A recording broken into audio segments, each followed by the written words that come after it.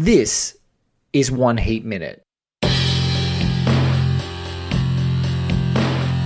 Drop of a hat, these guys will rock and roll. What's your name? Wayne Grove. Look like gangbangers, working the local 7-Eleven here. Robbery, homicides, take it out. Give me all you got! Give me all you got! I do what I do best. I take scores. You do what you do best, trying to stop guys like me. A podcast dedicated to all 170 minutes of Michael Mann's LA crime opus Heat, 1 minute at a time. Let's do this, bad boy. Oh shit! I thought we already started, so I was like saying all that cheesy shit. All right, we'll get going. I'm keeping that in to begin. Ladies and gentlemen, welcome back to One Heat Minute. I'm your host, Blake Howard, and joining me today is a man who really is curating and cataloguing some of the best work on the internet together. And in the absolute maelstrom of shit that is Twitter, there are some wonderful accounts that emerge. And one of them is curated very carefully and hilariously by my current guest. His name is Joe GRABINSKI, but you would know him much better from his absolutely insanely just consumable Amazon movie reviews, which is AMZN movie REVWS. And his pinned tweet says it all. A review of The Wolf of Wall Street. He captured someone who said, "There were no wolves in this movie." Awesome. Well, that's a very kind introduction, Blake. I am a huge fan of your podcast. I've listened to 50 to 60 episodes, so it's very flattering to be on here, and I appreciate the kind words.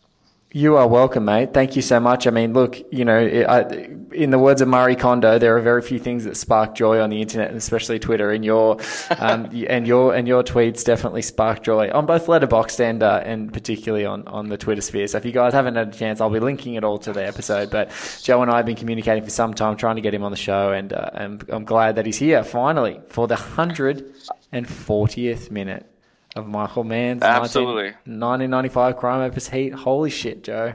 Holy shit. Hell yeah. I mean, I have so much. The reason it took me so long to get on this podcast is I did one myself and got burnt out after 25 episodes. So I have the utmost admiration for what you are doing. I mean, people don't realize, they just listen to the podcast, but the 20 exchanges with your guest, scheduling things, prepping, recording, editing. I mean, it is absolutely exhausting. So you're doing quite a service to the film fandom universe by doing this. So I genuinely want to thank you for what you're doing. Oh, you're welcome, mate. Thank you. Thank you for being a part of it. Now, look, that's way too much nicety that we're used to on this show.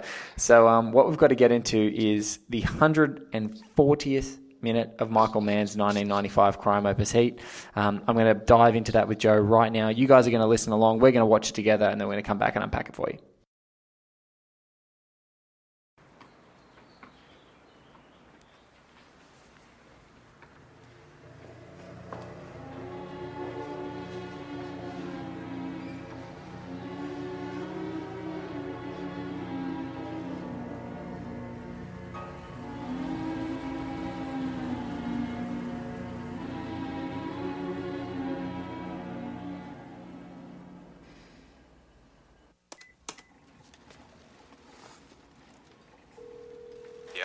Yeah, what do you got? Nothing's happening.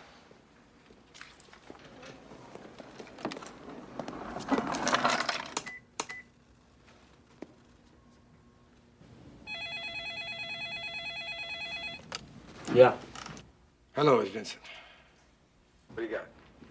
Nothing's going on. Wango went for ice. That's it.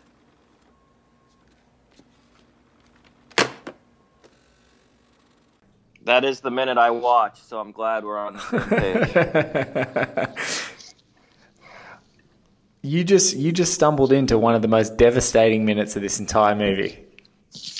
It ruins me when I watch that minute. That's the second word I had written down in my notes here, and the first word was sheer devastation. Can I, without taking us off track, give a brief summation of why I think this film works, which I think will lead well into our minute, or should I save that? No, let's go right in. Let's jump right in. real quick, let me give you a summation of why this film works for me. This is the fourth time I've seen it. I saw it once when it came out in I saw it in about 1999 on DVD when I was about 15 years old. Saw it about 3 years ago. Thought it was fantastic. I've always been a Michael Mann fan, but primarily Manhunter and Miami Vice. But upon these viewings, I was really struck by. Let me give you an example of some characters in this film. We have a husband who has a gambling problem. We have a mom who doesn't pay attention to her child. We have a husband who focused on his work. We have a woman who loves her husband, but he's out of control. A lonely woman attracted to a mysterious, powerful man, and a teenager desperate for her parents' attention. We also have a man who made some poor decisions in his past who can't get ahead in life because of those poor decisions. So I'm done summarizing some of the characters.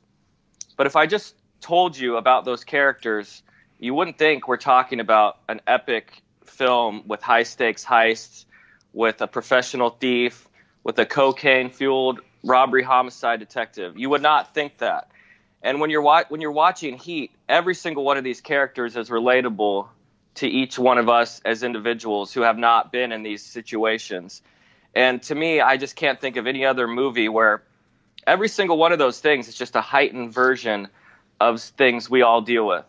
And it just struck me upon these viewings, just how powerful. I related to 7 different characters in this movie. Yes. I mean, and I don't know if this has been touched on in episodes. It's probably been touched on to varying degrees, but well, I mean, would you agree with that assessment? 100%. Well, I mean, you know, I think that you're peeling back the layers of what the artifice is, right? So like with Michael Mann, what's so great about the descriptions that Joe, you just went through is Michael Mann's dealing with the archetypes. You know, he's got to have the good guy, he's got to have the bad guy, but he's so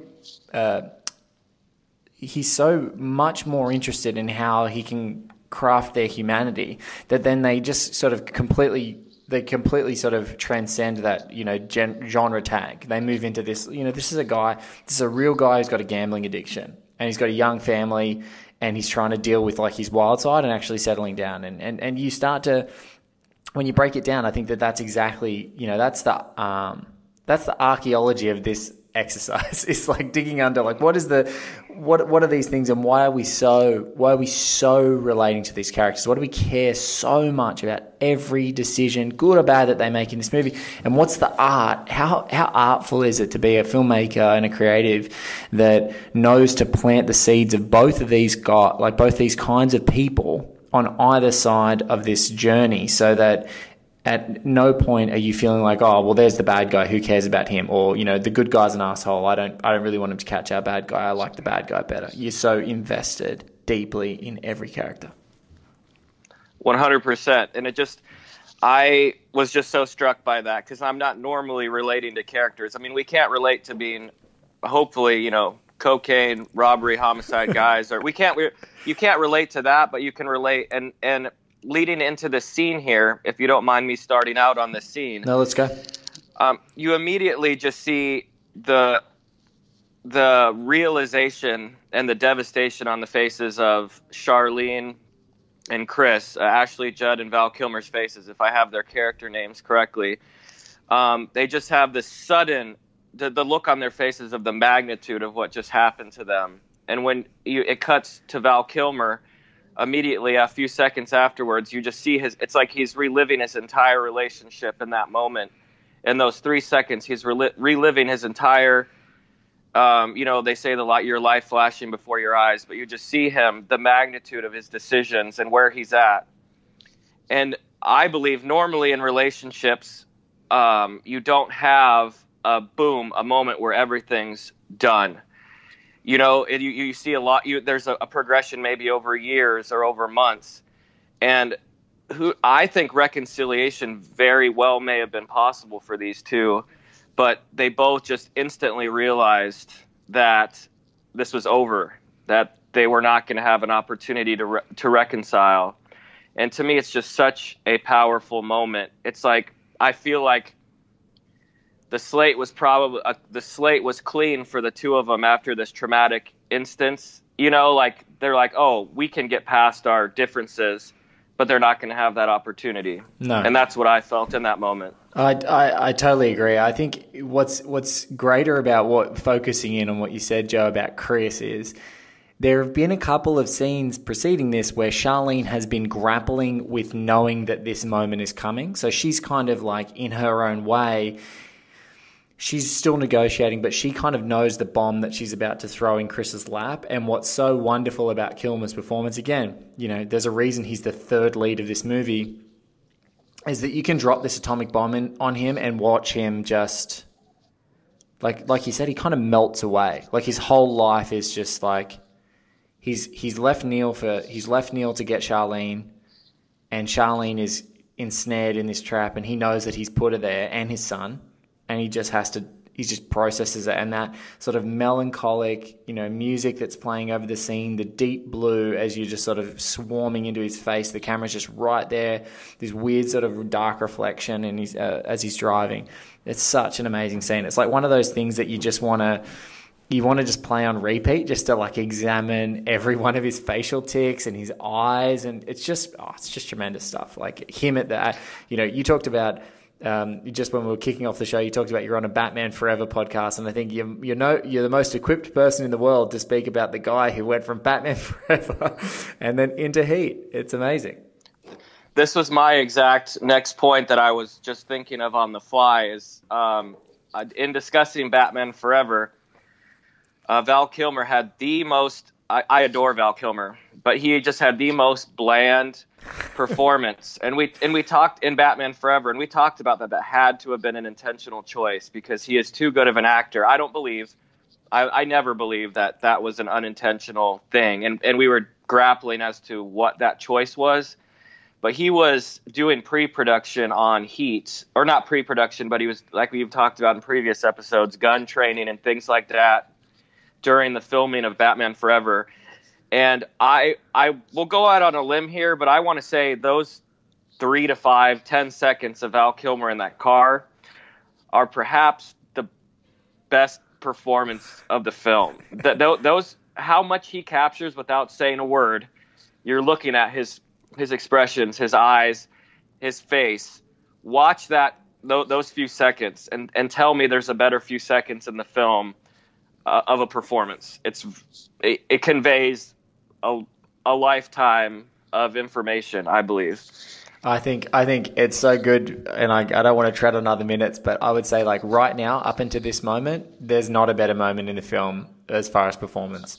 And it's amazing. What is so tremendous, though, is that we're about to go into what is arguably one of the greatest close-ups ever in minute 147. So only really 7 minutes away of De Niro in the car in the tunnel.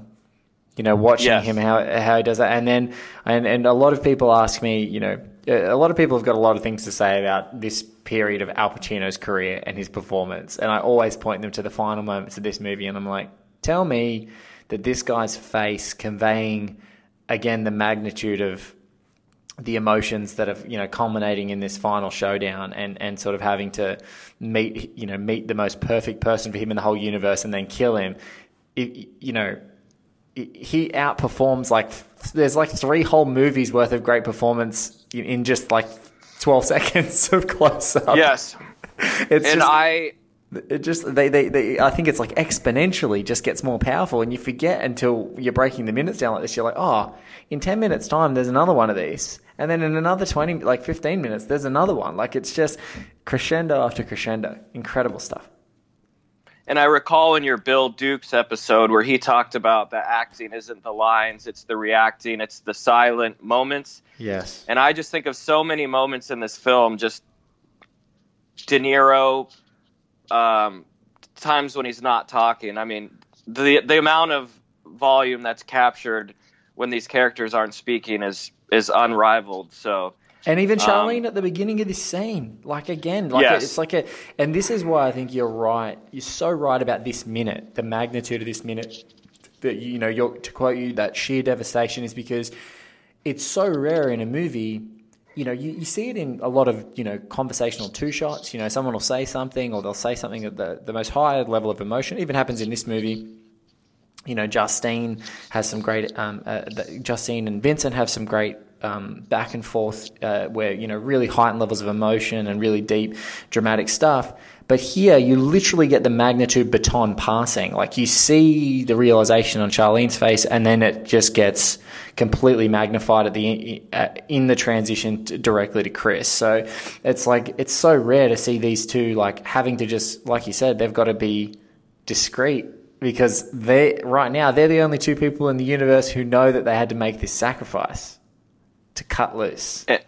And they go from expressions of utter relief to terror to I mean, it's just, and they exactly embody the feelings you as an audience member are feeling at that moment. So it's given me a new appreciation for each one of those actors and for Michael Mann. So it's so rare, man. And this is the thing is, it is a brave actor's director that just mounts the pressure to say, I need you to carry the weight of, these, I know what the emotional resonance, the emotional trajectory needs to be of this scene. And we potentially, and in a lot of cases in Heat, there's been times where, if you look at the third draft of the script, just before the shooting script, there's more dialogue in a lot of scenes. There's a line here, there's something there. And it's the bravery or just the awareness to just go, no, we're going to peel it back. We're going to take that line out, and we're just going to make you convey something. We're not going to let you say a word. We just want you to convey those emotions.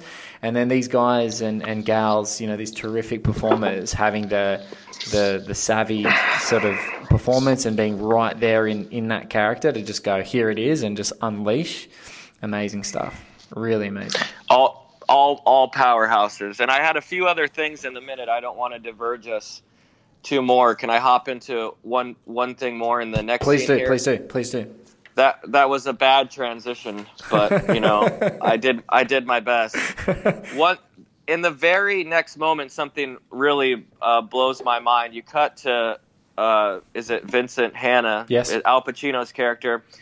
He's kind of calling in to check in and see what's going on with the Waingro situation. If Neil is, if they have any signs of Neil looking for Waingro.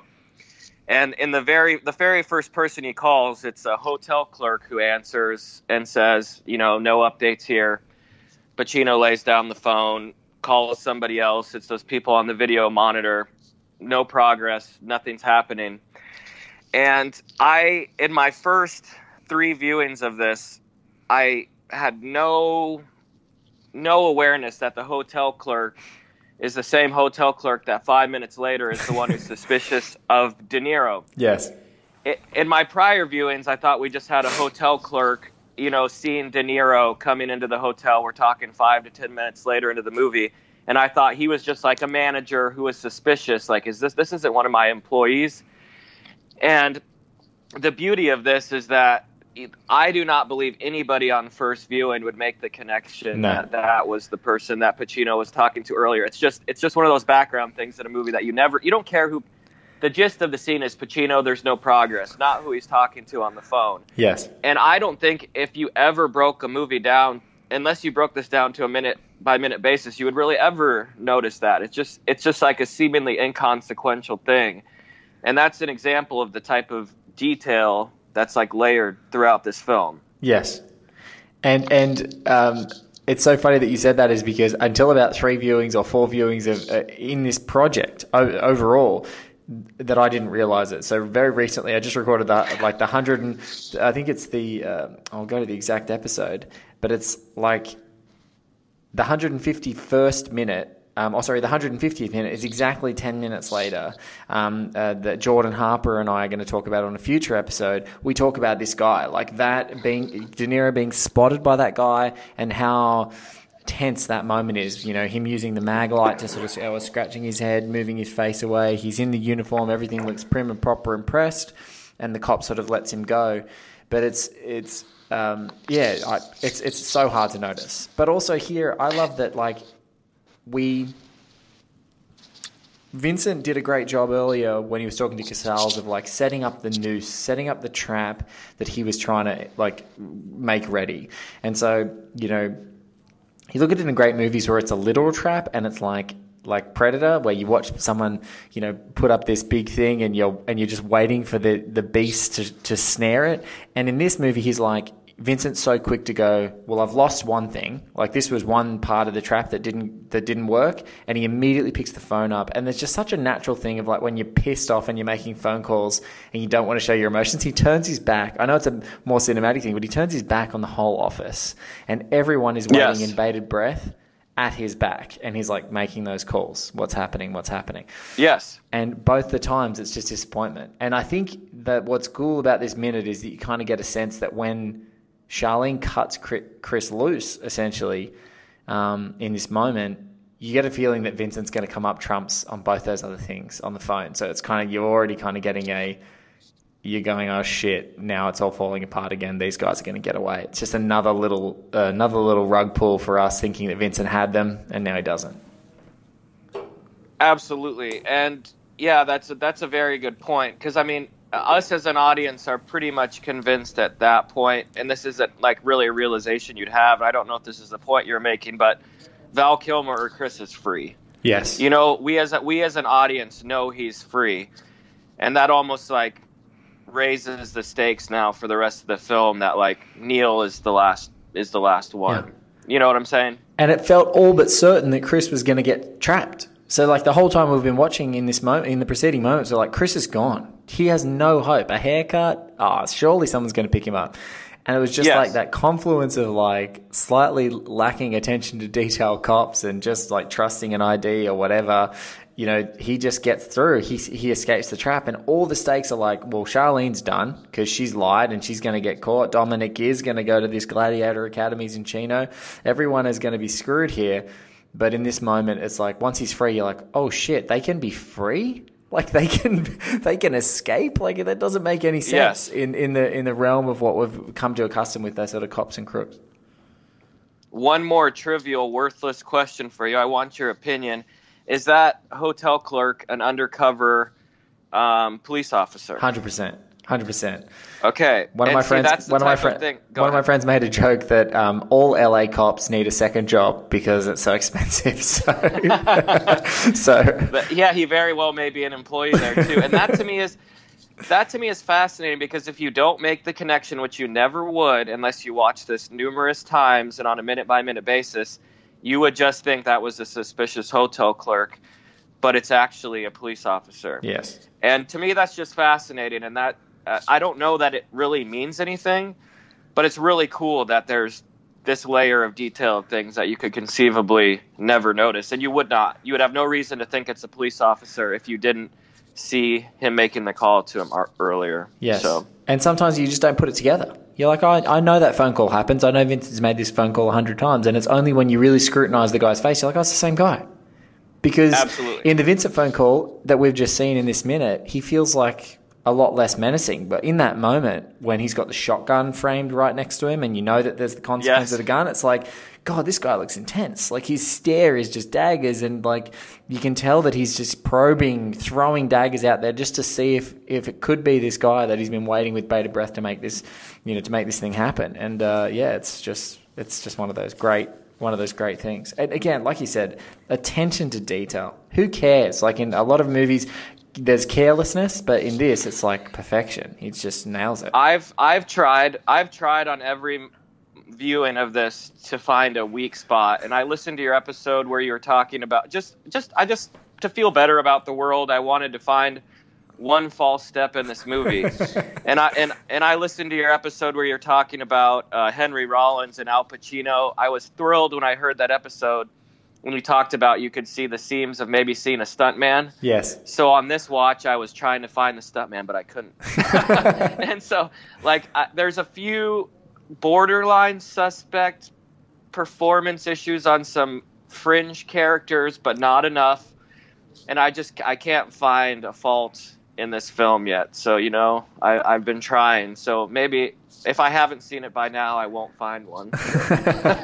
Well, it's crazy, Joe, is that this exercise, and this is one thing that a lot of folks ask me when they do the show, and a lot of people listening sort of wonder is there a moment that after watching this movie, so many times as part of the preparation, diving into so many minutes with so many people, is I then am just flabbergasted Like, when I see movies Yeah. come off seamlessly, other movies, they're so impressive. Like, you just go, wow, someone took a lot of attention to detail here and a lot of great scripting and wasn't too prescriptive with performance, let their actors do their thing. And so when you see really impressive movies now, I'm like even more impressed because, you know, under the scrutiny that this movie had, that we've taken this movie through, you get it. But when you see bad movies and bad choices and like really constrictive, dumb plot lines and lack of detail and anything that makes you as an audience member feel stupid, this movie has made me like, I'm like Wangro. Like, I'm like, I guess, psychopathic. I'm just like, Yes. You're like, you want to fuck with me? Like, I'm like putting the gun to the movie's head before it's over because I just can't.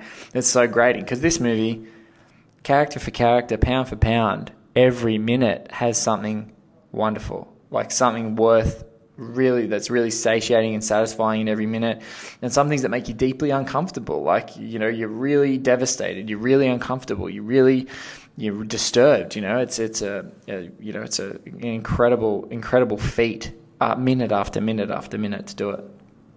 And I knew that's why you struggled so much with Den of Thieves, and that makes so much more sense to me now. Yes. Because I liked that movie because I had not seen Heat for 3 years before that. I'd only seen Heat twice before.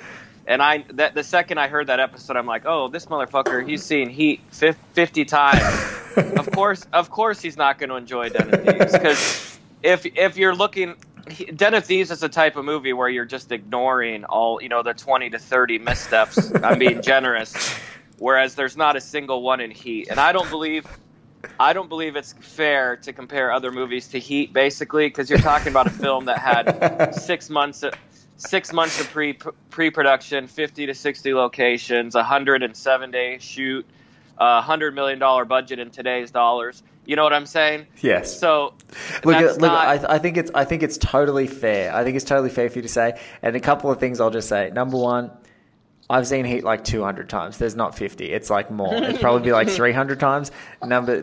I should know that by now. Yeah. No, that's okay. I was just going to say, and also, you know, with minute after minute of this movie, you scrutinize it. So where some filmmakers might be like, they think they're taking inspiration and they're like, oh, let's take structural cues or whatever. However they built it, I see all the scaffolding. Like, I just see straight through it, and I'm like, and I see the differences. And if the differences don't like help expand, because this the great thing about Michael Mann's work is he's fascinated with obsessives. He's fascinated with people who have got weird morals based on their professions, like who are willing to basically forego natural senses of what morality is for their profession, and he essays that in a whole stack of movies. And, you know, the very best of those are, you know, the very best in my mind are like Heat, and, you know, if you're talking more of his crime films, you know, Heat, Miami Vice, Manhunter, all phenomenal, like, essays of similar concepts.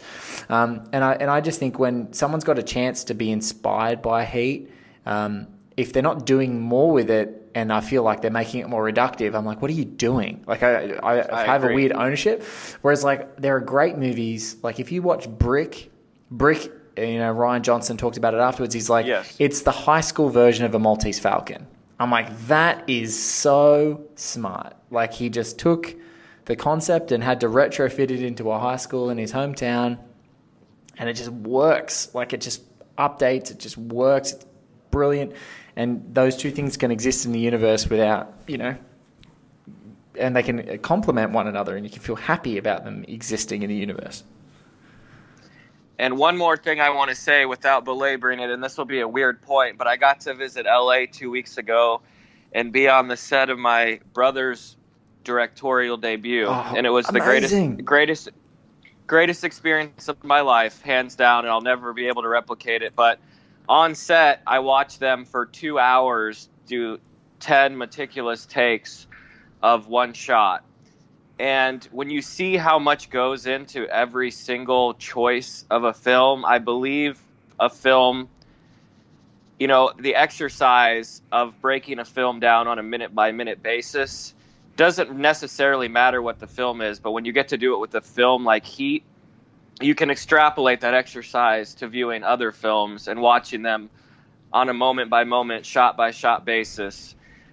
I don't know what my point is I'm getting at here, but I mean, just these films deserve to be treated. And listening to your podcast and doing this, it's an exercise that I can take to other films. Yes. And because it's so easy to just have it on in the background, but you can really just sit and appreciate every shot. Yeah. You know what I'm saying? Yeah, and it's giving me a tool to analyze films in that fashion. Oh, thank you. And I think that's the aspiration of the project, right? It's because, and this is what I find, like, great reviewers, I've spoken to so many on this show. I've been blessed to speak to Matt Zolazaitz and Enola Dargis multiple times, but a reviewer that just springs to mind that you're talking about, those, moments to savor or single elements. There's people like Walter Shaw as well who are writing just incredibly at the moment. And I think it's about how you tackle those savory elements for you. What are those things that, like, in the middle of a movie, in the middle of an experience, in a fleeting moment, I really jive with, even if I don't agree with their opinions, I really jive with critical minds who, like, tackle an element or tackle a tact or tackle a theme or whatever, just something that really jives with them or doesn't, or grates the living daylights out of them.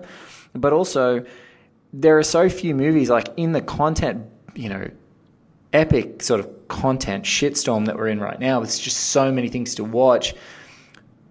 I think those movies that cut through the lure of, like, a million things and, like, make you want to rewatch them are worth your time to, like, examine, and they deserve all of that, like, little bit of extra love, because there's been so many movies. I've been like, pursuing life as a film critic, or at least trying to in what that means in the modern world, right? For about close to 10 years, and maybe a little longer. And one thing that has struck me is, like, I've gone to film festivals and I've watched new films and I've watched everything, and I've lost faith in cinema more times than anyone else, as critics do. You're a cinephile, you watch movies. Sometimes you have a bad run and just nothing jives and everything feels trite. And then I come home, and how I cured myself is this movie. I'd watch it. I believe it. And you just go, oh, that's why I like this. That's why I'm a cinephile. That's why I love movies, because they can be like this. They can be perfect. And that's the same experience I've had listening to your podcast and watching this damn movie. It's like, it's refreshing. And you only a few times a year. Last year you got Mandy and Annihilation. There's, this only happens so many times, but I didn't want to be one of your 40-minute episodes, and I realize I'm approaching that, and I know you have to do 170 of these. So this was so much fun for me, and I'm, very happy I got to do it as you're approaching the finish line. So.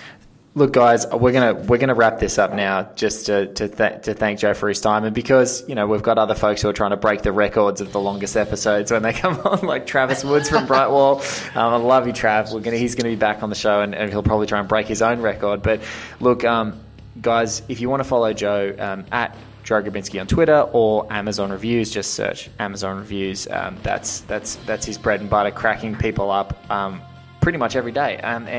So amazing stuff there. Thank you so much, mate. This has been a pleasure. Guys, thank you for listening to the show. There is only, 25 episodes left to go before we hit the ending, and it's just minute for minute, pound for pound. This movie just does not relent, and the tragic fallout is just unbelievable. So I can't wait for you guys to join us on that. Joe, thank you for being a supporter and all of your positivity. I love it. Thank you, mate. Really appreciate it.